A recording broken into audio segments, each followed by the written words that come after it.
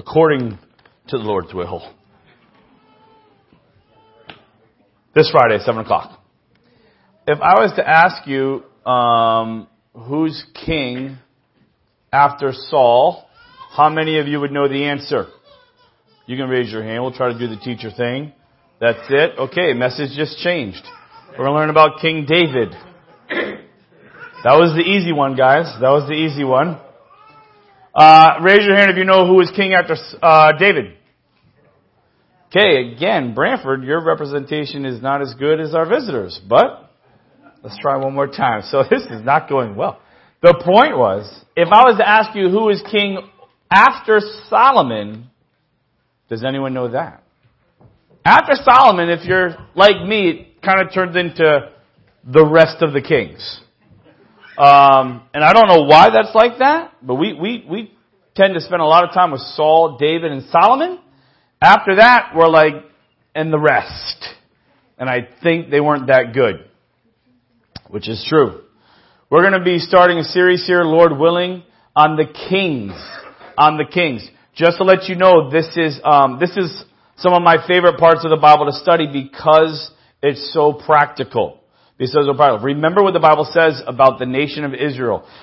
In my kind of interpretation, it basically goes like this. Learn from them. Okay? How to do life. You learn it from the Israelites. What to do, what not to do.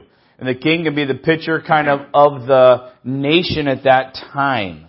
Okay? Sad to say, not a lot of good kings. But we're going to be looking at these kings, every king, Lord willing, like I said, on a weekly basis.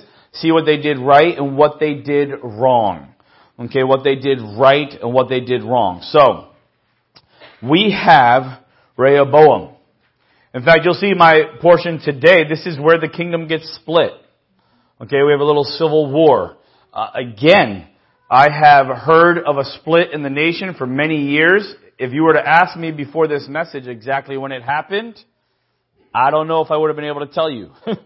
I would have said, well, there was a split, yeah. And so I'm just encouraging us, hopefully, or trying to, is that we probably should get a little better on our history of Israel. We should probably get a little better on what happened, not just so that we're Bible scholars, so that we can learn from it. The Israelites typically are those that were a stiff-necked and stubborn people, and guess what? We're the same way. That was an amen, by the way. That was an amen. So let's look at 1 Kings chapter 12. 1 Kings chapter 12.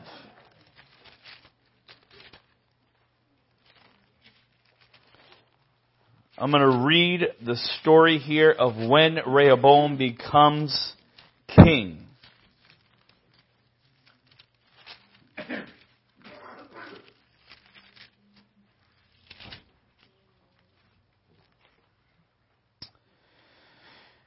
And Rehoboam went to Shechem, for all Israel had gone to Shechem to make him king.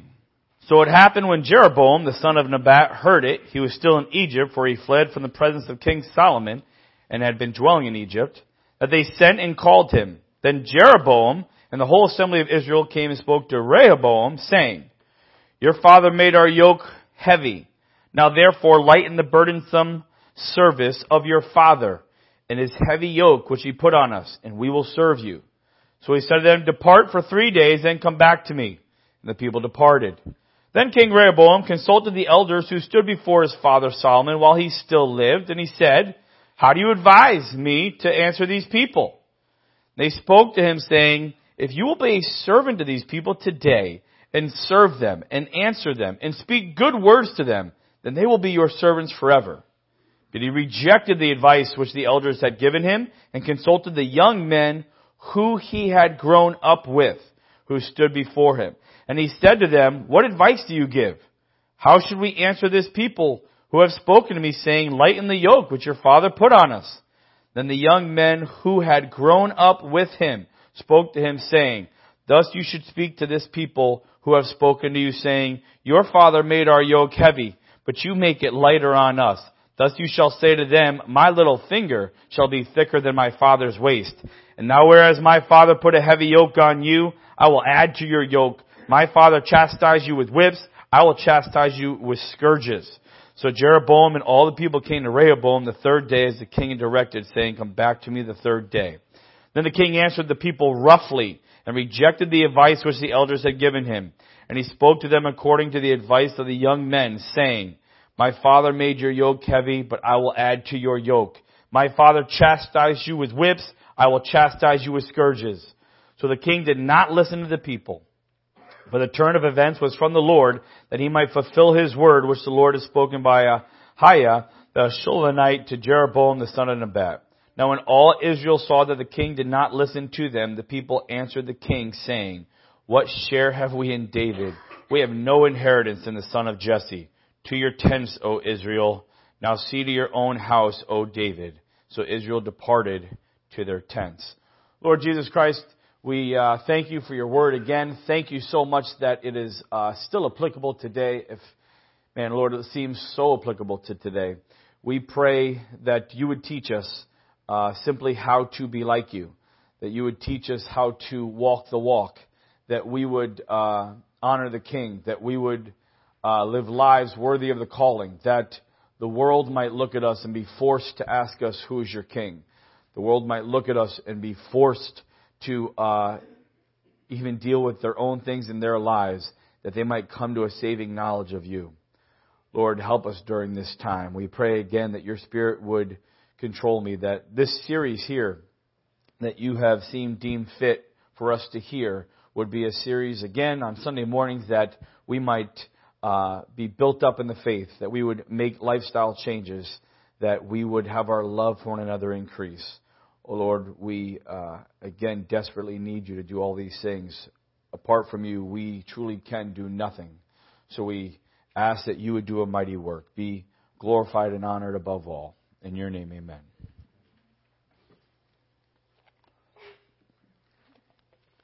There's a lot there. I read a lot. There's another chapter and a half basically on him. So again, as some of these kings we go through, we might see not much written about them. And then there's some kings where we're just going to have to see where the Lord leads on what we should share. The reason I say that is, again, just to encourage us. There's a lot here that I'm not going to cover this morning. So whenever we have the question, what should I study this week? Ta-da! There you go, right there. King Rehoboam. You can study it again. It's okay. I will not cover it all. There's three things I want to talk about with King Rehoboam. And first of all, if you're like me, just a sidebar. Man, Jeroboam, Rehoboam. I always get them confused. There was like 100 times I had to stop in the reading and go, oh shoot, which one am I thinking about? That didn't seem like Jeroboam. That seemed, oh man. So Rehoboam is the king of Judah. Jeroboam is going to be the guy that's king of the 10 northern tribes, which was actually prophesied by God. So we'll talk a little bit about Jeroboam later, but in your own reading, just take that pause and make sure you're seeing an R before the J for Rehoboam versus Jeroboam. But there's some things here Rehoboam messed up with miserably. Okay? So remember, King David is the ultimate king. He gets more land than anyone else for the nation of Israel. I remember this walk through the Bible that said Saul, no heart, David, whole heart, Solomon, half heart. Where I typically love to think that Solomon was like decent, just messed up a little. Not really. A half heart for Solomon is a good explanation. He, quote, started off well, but he did some pretty nasty things for the nation of Israel. At the end of his kingship, they were idolatry up the wazoo. And remember that famous line, he loved many foreign women. And all that stuff came into the nation. So now he has a son. And so the God has already prophesied that the kingdom would be split, that Jeroboam would actually go and take some of these 10 tribes to the north. And so Rehoboam is sitting here. He's inaugurated. There already seems to be some tension. King Solomon, it was funny, interesting, even reading this. Remember all the wonders he did. There was no king as wise as him. There was no king that did literal building up of a nation like him, in the sense that he built Navy fleet ships. Not really common at the time. He built, the temple, a seventh wonder of the world. He had engineering that was kind of above his time, so to speak. He was the guy on the planet that everyone's like, That dude knows what he's doing. And so some of that came into, he forced labor on the other countries around him to build all his stuff. And then somewhere, as it seems like Solomon wasn't really ever satisfied with what he was building, and he had the brain and he had the money and he had some way the resources with all this slave labor, he said, hey, let's keep building some awesome things. Well, suddenly some of the Israelites were asked to work along the slaves, and it kind of got confusing. And then there was just a lot of taxation and a lot of labor to build Solomon's stuff. So Solomon dies, Rehoboam's there, and the first thing that people want to say is, hey, let's get a tax break. Not applicable at all to today, right? Just, okay, that was a little joke. Didn't go over well. Whew. But, so the people are basically saying, listen, you are, like Solomon worked us really tough, and he really taxed us. What are you going to do? In fact, the reason he's not getting inaugurated in Jerusalem, some would say, and he's going up to this place, is to try to meet with the people. There's already tension. And look what the people say again. Listen, if you lighten the burden that your father put on us, they're saying, we will serve you. We will serve you. So a mistake Rehoboam makes first. He would not listen to the older generation, but only to the younger generation. And I want to talk about this a little bit, because this is huge where we are right now as a culture. As you can see, there was older men in his life, the advisors for King Solomon. He asked them. The older generation says, listen, lighten it up. Lighten it up and these guys will serve you. You will basically have what your father had. But that's not good enough for him. So now he goes to the younger people that he grew up with. First of all, I want to let you know, in 2 Chronicles, it says that he was young and inexperienced as a king. Young and inexperienced. He's 41 years old. I'm 41. Young and inexperienced.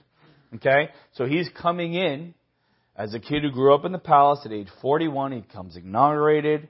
He's young and inexperienced is what the Bible would say. And the older people are telling him, hey, you got to loosen up. You got to loosen up and these guys will serve you. And instead he goes to younger people who he grew up with. And they said, hey, this is your chance, man. Show them who's boss. You tell them, I'm not only going to not lighten it up, I'll be harder on you.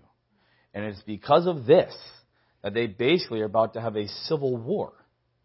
And the 10 tribes split, and they become the northern kingdom, and Judah stays in the south.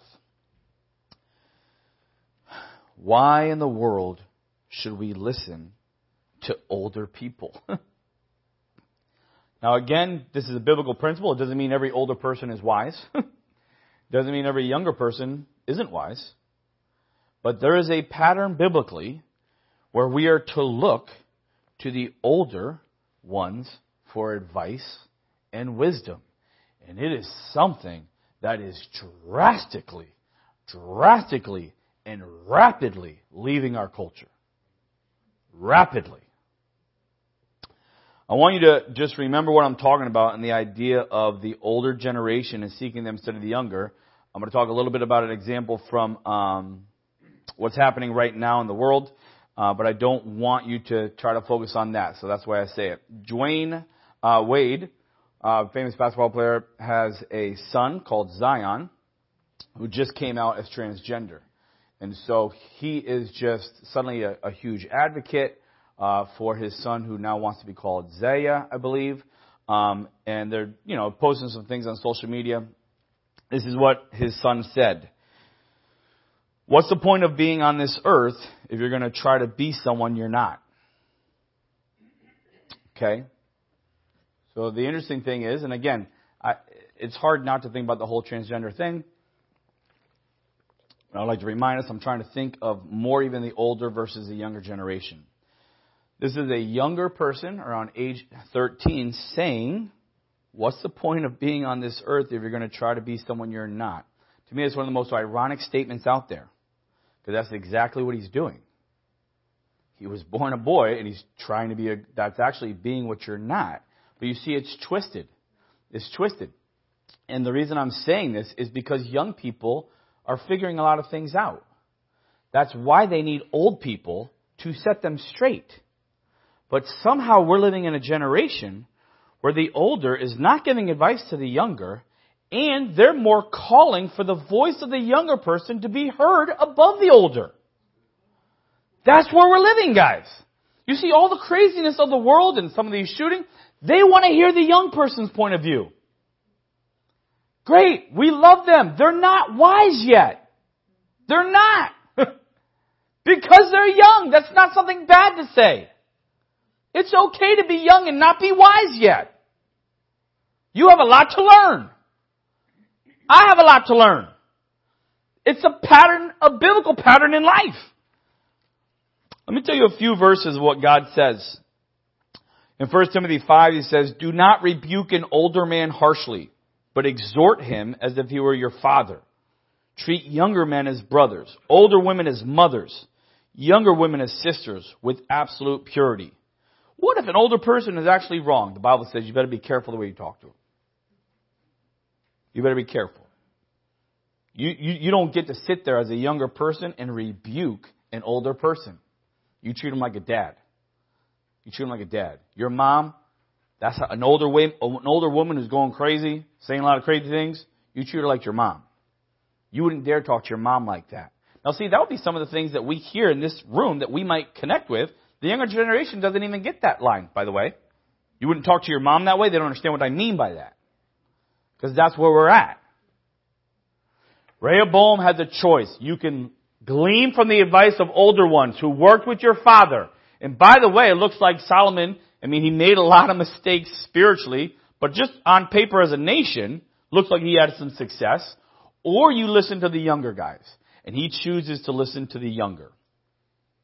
Leviticus 19 verse 32 says this, "Stand up in the presence of the aged, show respect for the elderly, and revere your God. I am the Lord." In Job 12:12, "Is not wisdom found among the aged? Does not life bring understanding?" I'd like to just give 3 reasons why we should listen to older people. We honor them and listen to them simply for the fact that they have more experience. Hence more practical wisdom. Okay? It's not something they necessarily earned. It's just called life. It's called life. So, if there are those who have gone before me that have parented 3 daughters, even if they completely messed up as parents, they have been through parenting 3 daughters. So they have a perspective that I don't have or I need to see because I'm in the middle of it. Okay? So, when you're in high school, you will hear things from older people like, "When I was in high school," because they did it. They got out. They accomplished their goals. They might have even got a job. And so they can speak to the fact of what it's like to be in those situations. This is why older people should get some respect. They have practical wisdom. We honor them because, this is a crazy one, they actually have given us things necessary for life, food, and water. In other words, a lot of times, especially as a parent, big joke in my house, you don't own anything in this house because you haven't paid for anything in this house. Okay? I'm the one doing that. Now again, this seems like something funny in our generation. It used to be kind of like you actually think you own something in this house? Now us parents have to joke around about it and try to teach our kids, actually you don't own anything, we do. Okay? This is how this generation is going. This is how generation is going. There is the truth to, my father and mother provided for me. At least for the first 18 years of my life. I didn't pay for my food. I didn't pay for my water. I didn't pay for my shelter. I don't think I bought any clothes. I probably would have spent it on food. But the point is, there's definitely a piece there where I say, okay, you have provided for me. Okay? And in that, there's an attitude of gratitude and respect and honor. Okay? One day, we will be of an age and where we need to be taken care of. And so, this is the other piece of the puzzle. Is that one day people get old and real old. And then there might be this change of now the children taking care of the parents. Okay? And there is an honor and respect in that. There's to raise a child to think, one day you'll take care of me. And I'm taking care of you now, but one day I understand that role might get reversed. And so this is some of the things of why we need to establish the idea of older people. This is not just some kind of like cool cultural thing. This is a biblical principle. They deserve respect. And they deserve us listening to them.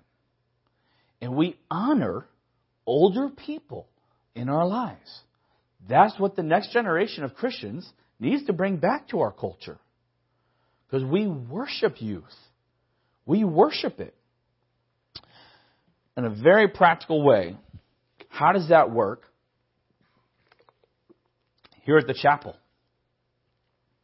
we have said numerous times, guys, and I'm laughing because I don't want to get too serious, but we had to make announcements about kids cutting in front of older people in the food line, right?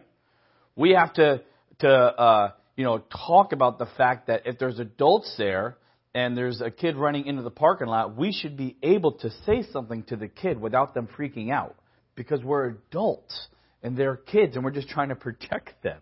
Okay? We should be training our children, not just as parents, but as an assembly, that when an adult speaks to you, you should listen. That's what we need to do, guys. So I'd like to encourage us as parents, as those who don't have kids, all of us, is that there needs to be some way where if a child here is just being rude or disrespectful to someone older, there should be people stepping into that, guys. There should be people in a loving and gentle way going, you can't talk to that person like that. You can't do that. And somehow we're so like, oh, don't talk to my kid like that. Guys, I don't know. Because I'm reading this. There is a pattern that younger people will start to only go to the younger. They will not go to the older for advice. And when that happens, that gets scary. The nation's about to have a civil war. And they're about to get split up. And it all starts with, I'm going to ignore the older and I'm going to hang out with the younger.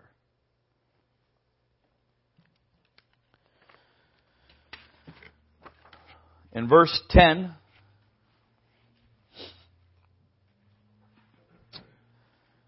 starting back in chapter 12 of 1 Kings, and I've said this before, but I just think it's so interesting. It's mentioned here twice, and I emphasized it when I was reading. Then the young men who'd grown up with him. One of the problems of Rehoboam was he wasn't willing to let go of his upbringing. I don't think he ever really got away from his upbringing. Just to put it in plain words, when you become a Christian, regardless whether your upbringing was good or bad, there's now a sense of you live a new life as a new creature unto the Lord. And so there's a good evaluation process. What are some things that I took from my upbringing that were good? What are some things that were not the best? And how do I make sure I'm correcting those things in my life? So he wanted to sit there. I just think it was so interesting that the Bible says those that he grew up with is the people he's listening to. Okay? I think some of it was simple. He didn't want to let go of his privileges. You know, you grew up as a kid in the palace, and dad's got a lot of money, got a lot of women. It's a pretty fun lifestyle. And now he's going, well, if I don't tax you like my dad did, what if I don't have all the fun stuff dad got? Or the stuff that I'm used to? I don't want to let go of my privileges. What privileges have you given up in your life since your conversion? If you haven't given up any, I'm just going to let it sit there. I don't know. I mean, if you haven't given up any of your privileges in life since your conversion, that's the interesting thing. Paul, the Apostle Paul, gave up a lot. Gave up a lot of his upbringing. Remember that beautiful list. If you want to try to come at me, that's again my language. You know, Pharisee of a Pharisee, persecuted church. Here's my resume. I count it all as rubbish. I let go of my upbringing.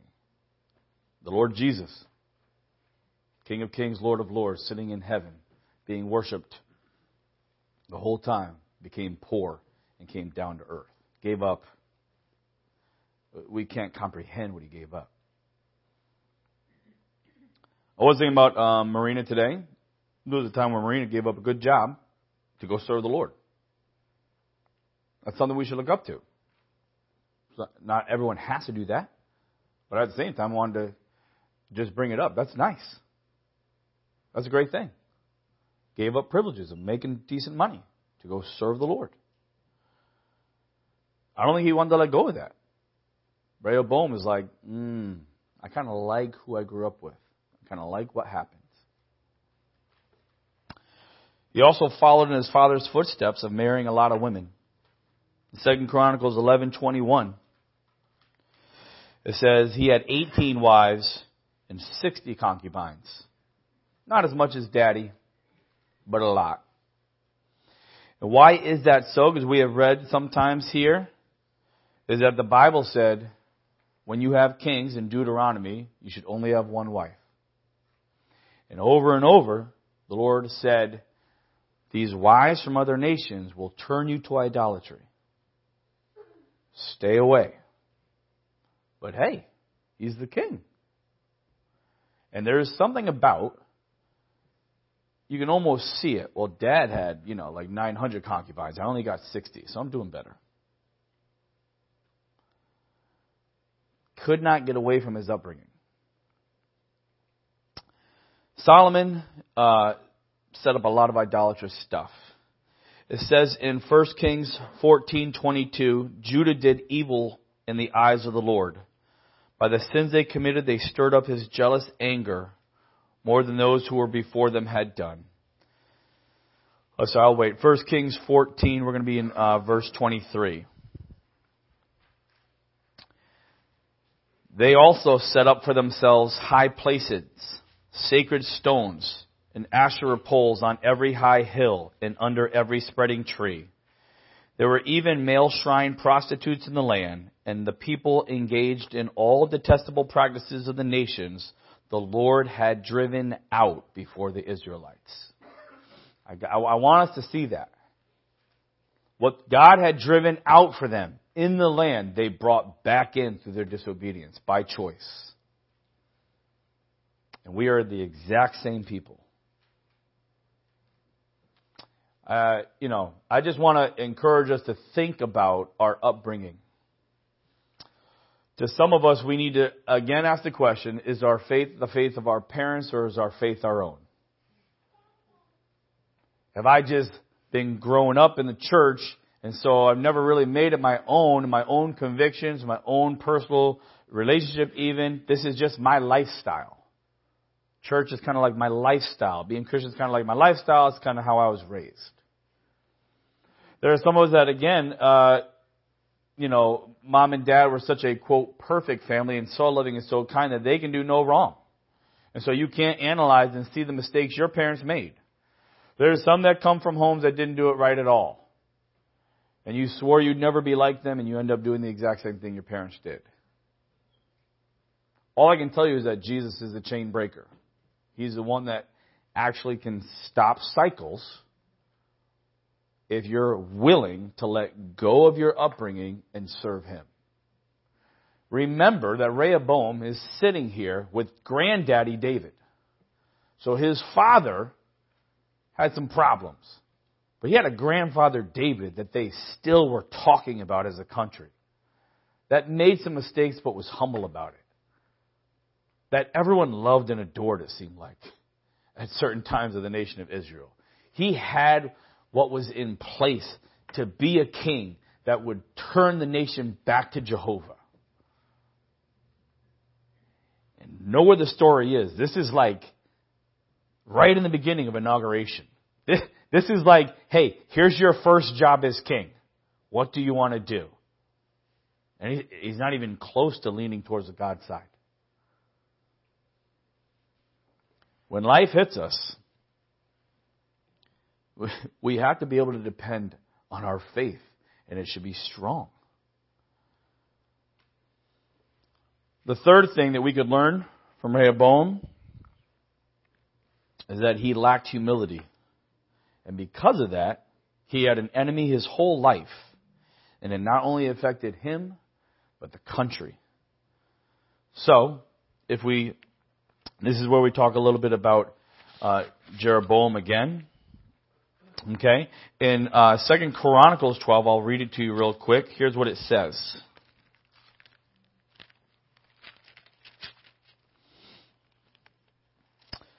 2 Chronicles 12 and verse 14, it says, "And he did evil." He's talking about King Rehoboam. "Because he did not prepare his heart to seek the Lord. The acts of Rehoboam, first and last, are they not written in the book of Shemaiah, the prophet, and of Iddo the seer concerning genealogies? And there were wars between Rehoboam and Jeroboam all their days." So let's go back to what happens. Solomon is about to make all these idols things, and not that Jeroboam is necessarily a great guy, but historically here, Jeroboam goes against Solomon's labor in the task force, and King Solomon tries to kill him. Which is kind of interesting. I was like, wow, King Solomon really put like a death hit on someone? I wouldn't have thought that. But he did, and Jeroboam flees to Egypt. Well, Solomon dies, and Rehoboam's about to be king, and guess who comes on the scene? They talk, "Hey, Jeroboam, come on back up. Come back up. Solomon's dead. Rehoboam, we're about to have a new king." Jeroboam's already been promised through a prophet that he'll get the 10 tribes to the north. Look what he says in verse 4 of chapter 12 of 1 Kings. Jeroboam, a man who's again, not a good guy, but has been promised the 10 tribes. In verse 4, "Your father made our yoke heavy. Now therefore lighten the burdensome service of your father and his heavy yoke which he put on us, and we will serve you."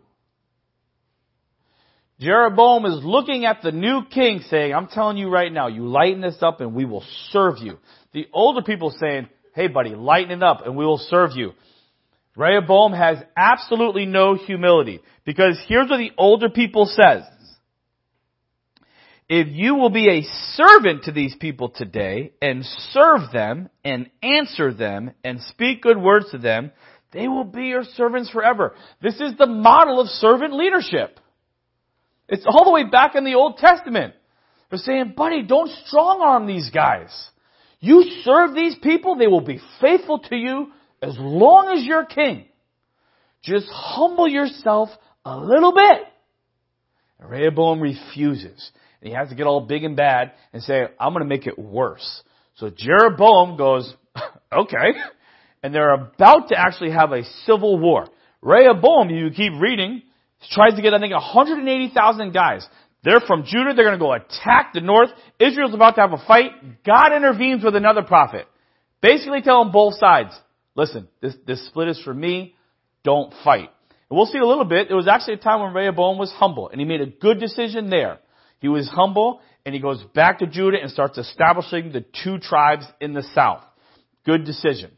But he sits there, and he's about to go have civil war. Now, this is going to continue for the rest of their lives. Jeroboam's going to be king of the 10 in the north. He's down here in the 2 in the south. Guess who also is below him? Egypt.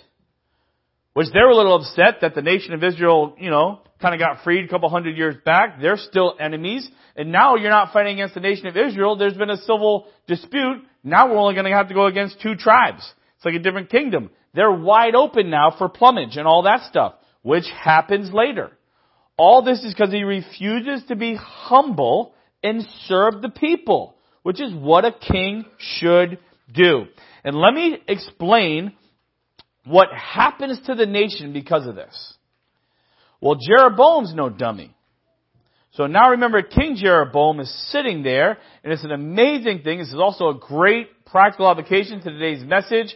He sits there and says, when these Israelites start worshiping their God through the temple and the sacrifices, they will turn themselves back over to Rehoboam, and they will be loyal to their God, because that's what worship does.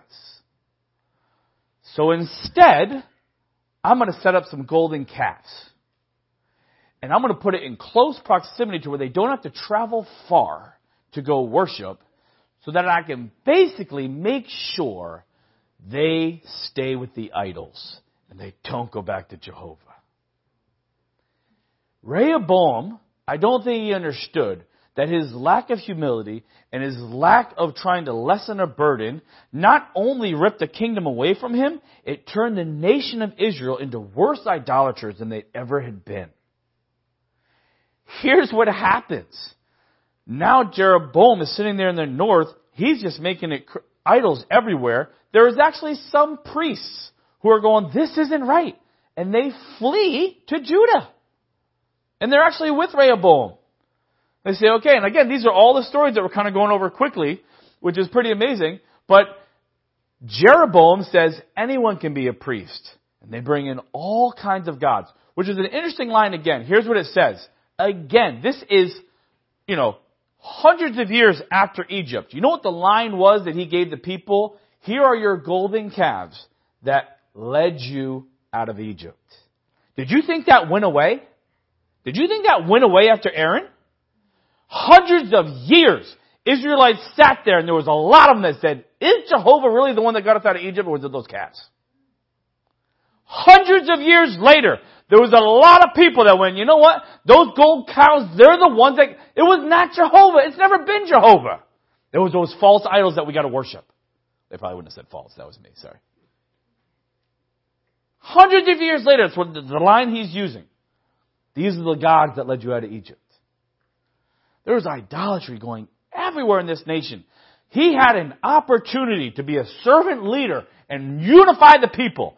And now, it's not just between him and Jeroboam. It's not just something political. The people are completely idolatrous. And you know what he does? He brings his own idolatry in. And now in the south, they're all doing idolatry. You know what happens? Egypt comes. 5 years into his reign, Egypt comes in, and God is merciful again.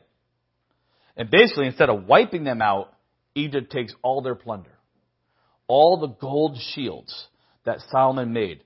So much that's in the, there in Judah and Jerusalem, the Egyptians come in and they just take away all the gold. But they don't kill them.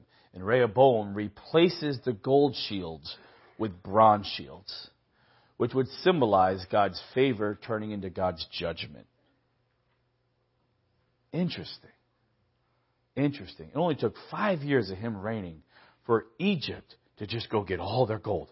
Everything Solomon worked for in his life, everything David, 5 years, you got a new king, gone. And it started with one question. We'll serve you if you just lighten up a little bit. I ain't doing that at all. What can we learn the positives? It's amazing that he made so many mistakes. And again, for time's sake, I'm giving you the story. It's in 2 Chronicles 12, and it's in 1 Kings here 12. Is the Civil War didn't happen because of God's mercy, and he humbled himself. Let's actually read 2 Chronicles 12. Let me get there. They did not have an all-out civil war because he humbled himself, and God allowed there not to be a civil war. Just kind of let them split. 2 Chronicles 12 and verse 5, it says this. Then Shemaiah the prophet came to Rehoboam and the leaders of Judah, who were gathered together in Jerusalem because of Shishak, that's the Egyptian guy, and said to them, Thus says the Lord, you have forsaken me, and therefore I also have left you in the hand of Shishak. So the leaders of Israel and the king humbled themselves, and they said, The Lord is righteous. Now when the Lord saw that they humbled themselves, the word of the Lord came to Shemaiah, saying, They have humbled themselves, therefore I will not destroy them, but I will grant them some deliverance. My wrath shall not be poured out on Jerusalem by the hand of Shishak. Nevertheless, they will be his servants, that they may distinguish my service from the service of the kingdoms of the nations. The positive thing in all this, that Rehoboam doesn't have a lot of positive in his life, but the 2 times he humbled himself, God actually grants mercy. Isn't that amazing? You have a king that it says He did not prepare his heart to seek the Lord. He did evil. He brought tons of idolatry in. He messed up a nation. And yet twice he humbles himself and God says, absolutely, I'll be merciful. I mean, guys, that should be something for us. If there's a pride issue in our hearts today, there's just something we won't let go of. There's something that has just been bothering, we just won't give it to the Lord. Every time we humble ourselves before the Lord, the answer is mercy. Mercy. Again, the Egyptians should have wiped them out in battle. They should have destroyed them. Consequences still happened. They lost all the gold. They were made servants. But God in His mercy said, because you humbled me, I won't completely wipe you out. All we have to do as a people is be humble. All we have to do as a people say, God, I absolutely need you. God, I cannot do this on my own. And He is always there to be merciful. We're going to have some fun with these kings. They messed up a lot. But I want to just quickly review and then I'm done. If you want to go home and just think, how can we practically apply? How can we teach that we should be listening to older people instead of younger? How can we practically apply that we should sometimes think about how we grew up? And how does that affect us now? And have we given things up after we've been a believer to serve the Lord?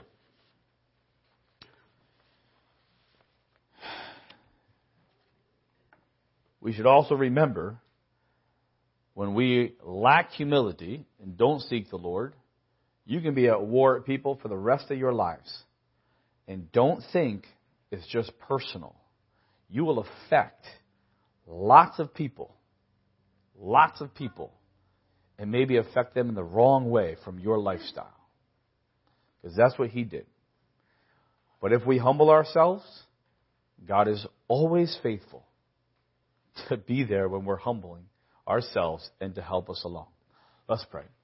Lord Jesus Christ, thank you for who you are. Thank you that you are so humble. Again, I don't think we can really understand what it means when your word says you humbled yourself to become a man even to the point of death. There is just so much humility there. Again, help us. Lord, it is in our nature to not be humble. It's in our nature to run things our own way. And yet, would you be merciful today that you would help us to be humble, that you would help us to rely on you, that you would help us to just have servant leadership. In your name, amen.